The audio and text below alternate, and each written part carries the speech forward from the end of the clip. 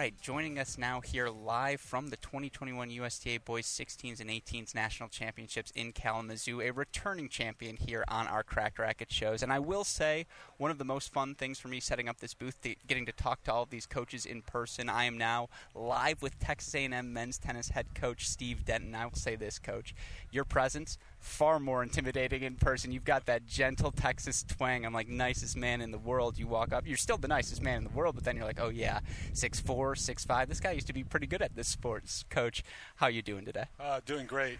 I'm happy to get to be out here like all the other coaches, to be able to see these young players after such a long time, and it's great to have the tradition back of having Kalamazoo the greatest junior tournament, I think, in the world. Mm-hmm. And obviously this is a tournament you played once or twice. I did, but I wasn't very good at that stage in my career still, Alex. I kind of was a basketball player first, tennis player kind of second, and really when I went to college, it was the first time that I played tennis full time, and I got a little better as I got through the first couple of years of college. And this was obviously a stepping stone, though, to come here to encourage you and motivate you to try to get better. Absolutely, and I just did a fact check on my computer. You did get a little bit better in college. I can confirm that fact for you, Coach, certainly to say the least. And, you bring up the fact being back here, getting to see these players in person, getting to do some recruiting in person. That wasn't something you were able to do throughout most of 2020, even early in 2021. We have players, we have parents of prospective college tennis athletes who listen to this podcast. I'm curious your opinion. How important is the in-person recruiting process? What are the sort of things you're able to just do in person that you weren't over the past year? Well, I mean, obviously, we haven't seen all these players in such a long time. To be able to really see where they are in their games, we were able to follow them on a much more consistent basis, and now it's been a big gap. First time in history that there's been that kind of gap where coaches haven't been able to see all the players and their progress and what kind of momentum they gained. But I would say overall I'm pretty pleased considering the lack of match play for most of these kids. Obviously fitness is an issue right now because they're not match tough yet, many of them. The ones that have gotten to play a fair amount of matches are ahead of the ones that are not. Okay. Case in point, the guys that got to play a little college tennis this last year, like a Ben Shelton, he's a little further along, because he got a lot of matches in, and obviously he was a beneficiary of that and was able to win a pro tournament this last week. So those types of players you look at right now are a little bit ahead, but with more match play and these kids getting the opportunities to compete against one another, they'll all, rise up and play much better as the season goes on. No, absolutely. And I know for you, again, your team in particular at Texas A&M, it's a year of change for you guys. Habib out the door, Vachereau out the door, Aguilar out the door. That had been, I think Barnaby's out as well. He is. And that had been the core of a team that had accomplished so much dating back to the semifinal run 2018 NCAAs. And so it's essentially new blood down in College Station. I'm curious what it's like for you to get the chance. I mean, I feel like it's always got to be fun as a coach to get your hands on a new team, a new group from the start. Yeah, I'm excited about it. I mean, I know that we've probably overscheduled this year, but we always, play the best teams in the country. And it's just part of who we are down there. To be really good, you got to play really good players, and you just have to rise up. And somebody's going to, or a couple of guys are going to have to step up. We've kind of got let's call it our 4 through 8 guys back, and those guys all of a sudden now have to be 1, 2s, and 3s, and they got to grow up pretty quickly. And I know the guys are looking forward to the challenge. The chemistry on the team will be important. Our doubles will be very important. And we've got some influx of some new blood with Giulio Perego coming, who I think is a really talented Italian. Had a few good wins at Bonfiglio just recently, and then Luke Casper, who I think is a good competitor.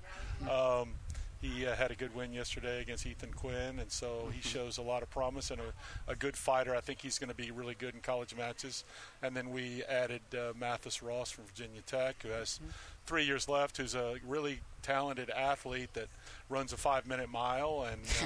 And so I may hook up some of the other guys to hitch them up to him and let him run those guys to death. Is that a 5-minute Texas mile or 5 minutes in like normal heat? We'll see. That's a good I don't know that I think he can run it in Florida, so I think that equates to Texas. That's what I like to hear. Yeah. So I mean, we've got some pieces. We've got some young guys. We've had some really, really good teams. Mm-hmm.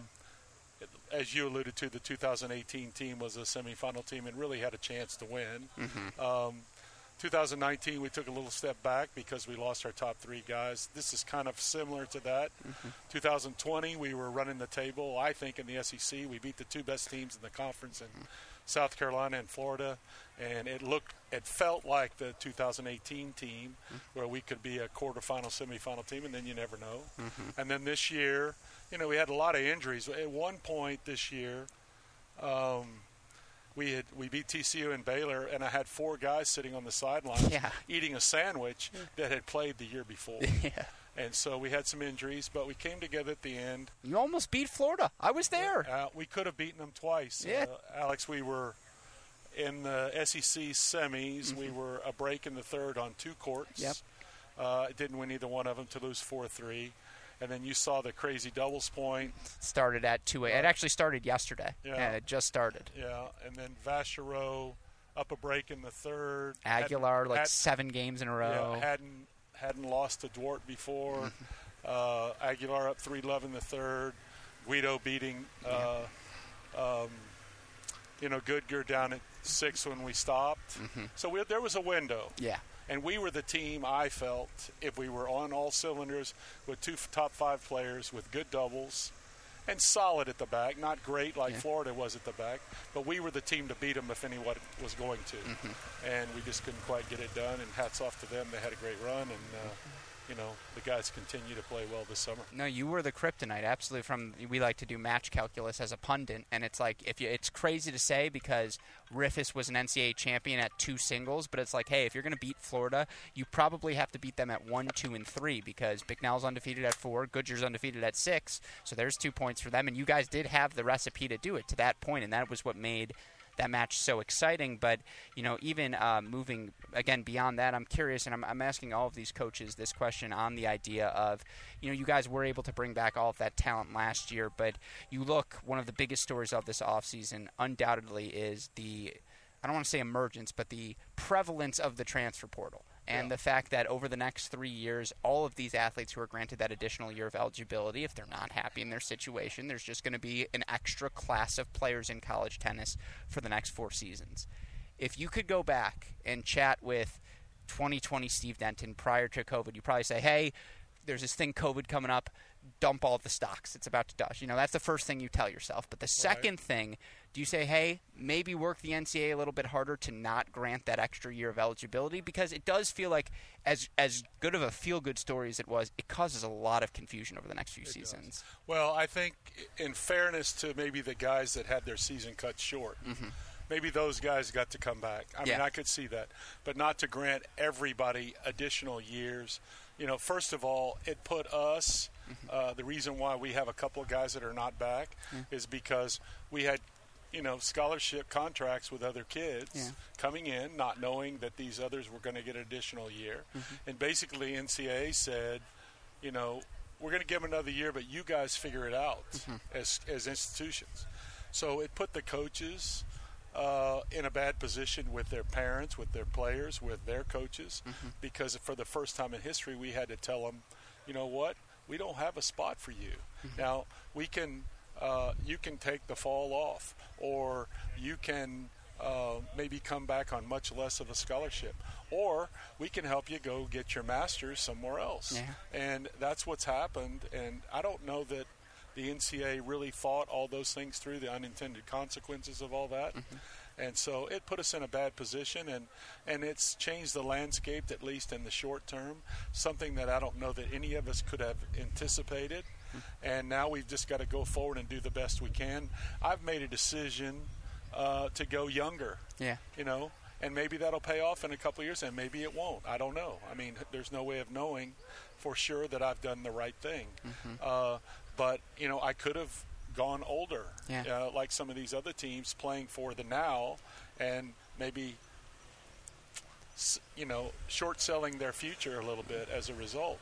And if I may, not to cut you off, but to your point, so that was a conscious strategy because I know, again, one from Virginia Tech who still got 3 years of eligibility, but you guys had scholarship money, with all the players leaving. I know you've had some prior commitments to contracts, but I'm sure you could have pursued that market if you wanted to. It was a conscious choice. We're going younger. Yeah, we did. We could have pursued some of the older players.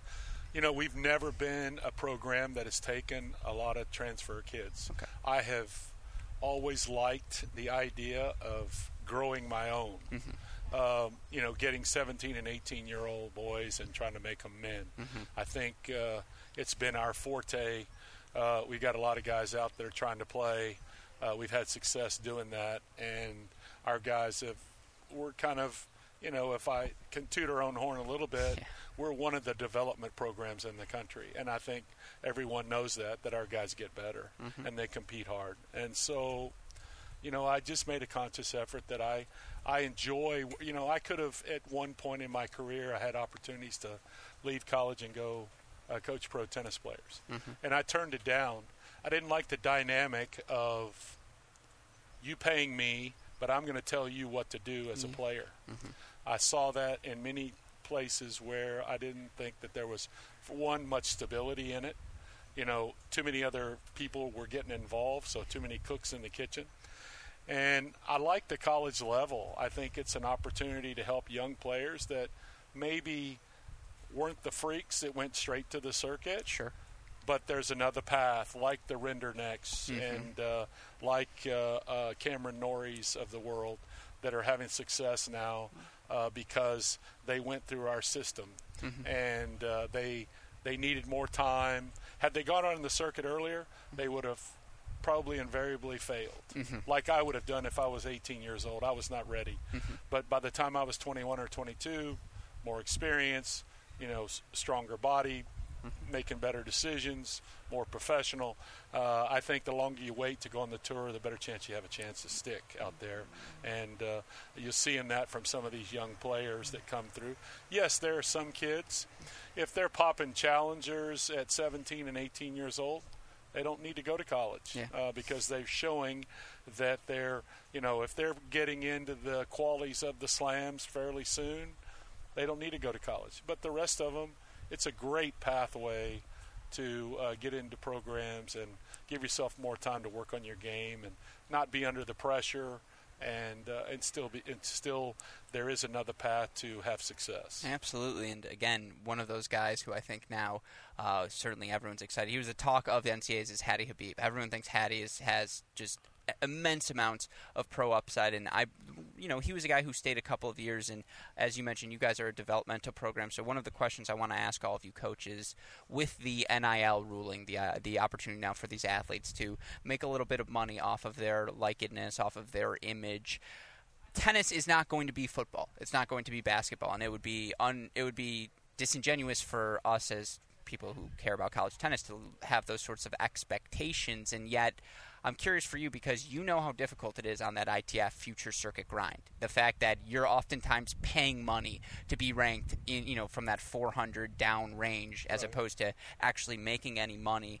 Do you think it will get to a point where college tennis will provide a pathway for those in that sort of bubble to where, as a coach, you can genuinely say, hey, give me 2 years. Not only will I be able to put more money in your pocket than you would 2 years spending money at the futures, but then you get the 2 years inherently of training on a college campus as well. Do you think that could be a possible endpoint for this? I do, and I think it could be a very positive. I've always felt like that tennis players, some of the rules were kind of archaic to other sports. Ours is a niche sport that requires money to travel and play. These kids are not making money going out and playing tournaments, but to have the ability to at least cover their expenses to go and play is a way to get good. When I was back in my day, I went to Europe in the summer and played, a bunch of tournaments the whole summer. And I was fortunate enough that my father could afford to send me over there. But a lot of kids didn't have that opportunity. So I think the fact that they're able to go play more tournaments, anything that allows them to do that, the additional expense money. They're not getting rich. They're not professional athletes at that point. They're just trying to survive, to go to the next week to play, to put a little money in their pocket so they may be able to take a coach, so they may be able to have a massage at the end of the tournament so that they can do some things to give themselves a chance. Because ultimately our goal is to keep the fire lit as long as possible, to give these kids as much as time as they need, because some of them are going to, like an Arthur or maybe a Cameron, it's 25 or 26 or 27 when they kind of begin to reach their peak. And we've got to keep them interested and keep them in the game long enough for that opportunity that presents itself for them to have. And anything that we can do in that regard, I think I'm going to be for. And I think this is a potential win-win for some of those kids to let them go and play. I know that, I mean, I'd like to see, for example, Sam Rifus be able to keep his money at the U.S. Open. That money could be used for tournaments. I don't see any reason why you're going to give a kid a wild card into the tournament, but he's not going to be able to take any of the money. Yeah. And yet... Put it in a savings account. Yeah, but yet he could sign a contract with Yonex, and that money would be okay. Yeah. But not this money. What's the difference? So I get it, pay for play and all that. But as I said, these kids are not making money. I think that $10,000 rule that we had in play for a while, probably that's going to go away because of this NIL. Hopefully it will. And I think junior players, before they come to college, are going to be able to have expense money to play. This is an expensive sport. And in order to get opportunities, you need money to travel, or you need a federation behind you helping you, or something to be able to go out and compete as much as you need to get good. And I apologize for asking, again, you these questions, but you were in this position. You can sympathize with these athletes. If you're a parent or you're talking to a parent, are you worried about the NIL stuff before your kid goes to college? Are you, when they're 14, 15, 16, 17, spending any time thinking about, well, if he's got 10,000 Instagram followers, I bet that's appealing to a donor at X school. Or if he's, again, just a known commodity, that's helpful. Or you still try and keep that out of the process, let the college coaches introduce that? Yeah, I don't know. As a parent, I would really be thinking about that. I mean, I think as a parent, you want your kids to be healthy and happy, and trying to get them to be as good in whatever direction they go. Whatever. He's a lawyer, doctor for me. Didn't work out. Yeah, understood. Understood. But it's turned out pretty well for you. So people find their niche in different things. Exactly.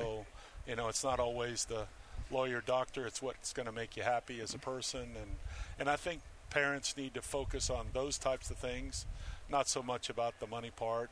And I think as this process goes on, I think there will be LLCs, there will be things organized by universities that they begin to figure this out.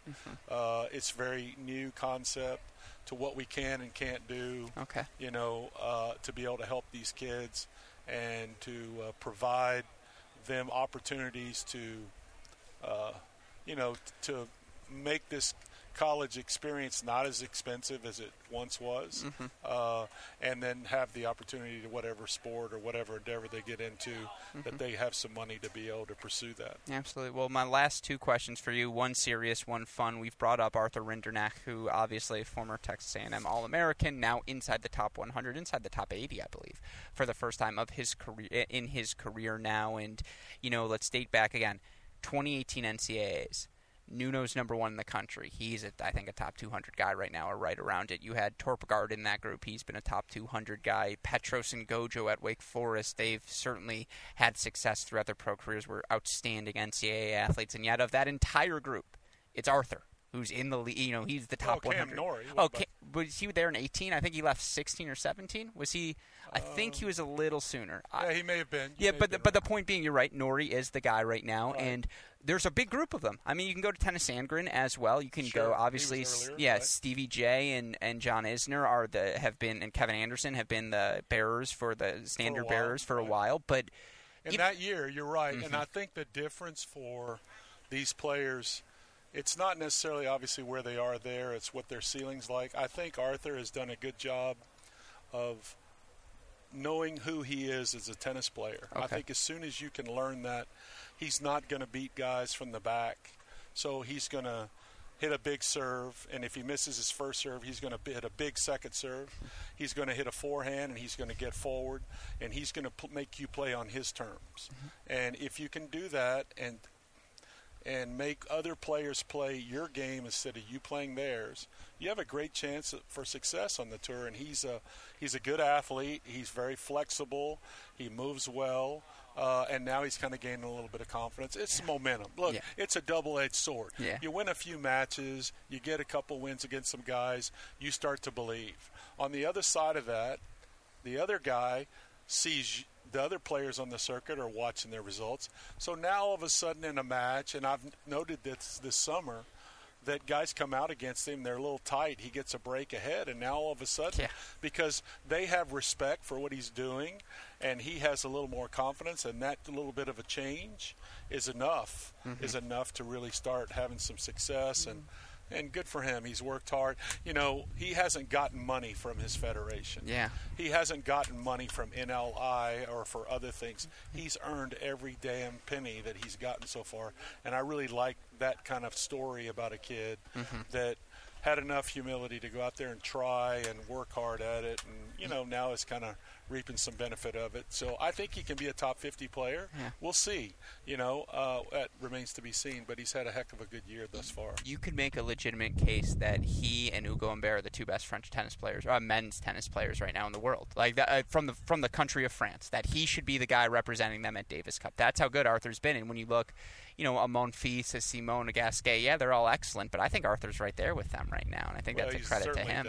He's certainly the young buck kind of sure. coming through a bit, and they're obviously a lot more experienced than him. And, you know, once again, those types of things are federation decisions, and he's not been in the federation. He's gone out and gotten his own coach, and his coach has really helped him, and they've, you know, built a great partnership together to realize who he is, how he needs to play, and that's so important as a young player to go out there and be consistent and recognize that I'm not going to be able to be successful doing it this way. I've got to do this, and he's done a great job of that thus far. And so I'm real proud of him. I told him, you know, this year, if you ever get to the French, I'm coming. If you ever get to Wimbledon, I'm coming. I lied to him because I couldn't go to the two tournaments. So I'm hopeful I'll get to go to the U.S. Open and get to see him there because he's planning on coming over and playing in Winston-Salem and then again at the Open.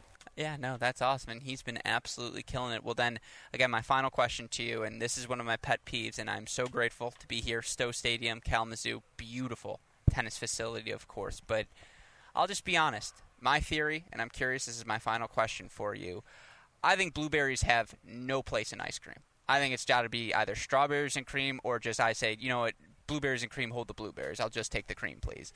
Your thoughts on the blueberries and cream? Overrated, underrated, properly rated? It's like 90 out right now. Yeah, I know. I'm one that I actually like blueberries. Okay. I still like them frozen. Yeah, maybe you. But I think it's a tradition here. Obviously, like the strawberries and cream are at Wimbledon, and I think they did that to have their own niche. And plus, this is the part of the country where I think blueberries are very prevalent in the summertime, and so it's a nice change. Yeah. But I can take the cream for sure. No matter what. You can put a lot of different things on the cream. Exactly. But I'm just looking for like a caramel option for the semifinals. It's like just give us one of those or something funky, and we can have some fun. But again, one of the staples, not only has it been a tradition, but of course, is having you here, Coach Denton. And so I am so grateful for all you do, your kindness to us here at Cracked Racquets, and really appreciate you taking the time to chat today. Oh, thanks. Well, it's great to be here, out and about again. And happy that you're doing such a great job, promoting our sport. It really means a lot to all the people in our industry, all the things that you guys are doing and making college tennis and tennis in general relevant around the world. I appreciate you saying that. I will tell you an anecdote, and our listeners will enjoy this. He's not going to hear this. My dad has a massive head. Like, we're talking top 5 domes. Would have been a medalist at the Olympics, just head size. And the Texas A&M hat you were kind enough to give me fits his head. And he goes, Alex, I'm keeping this. And I was like, sure. I was like, happy birthday. I don't have to get you anything for 58. And so, again, I appreciate you doing that, Coach. Yeah, and no problem. Yeah, thank you for taking the time to chat. Thank you. Have a great day.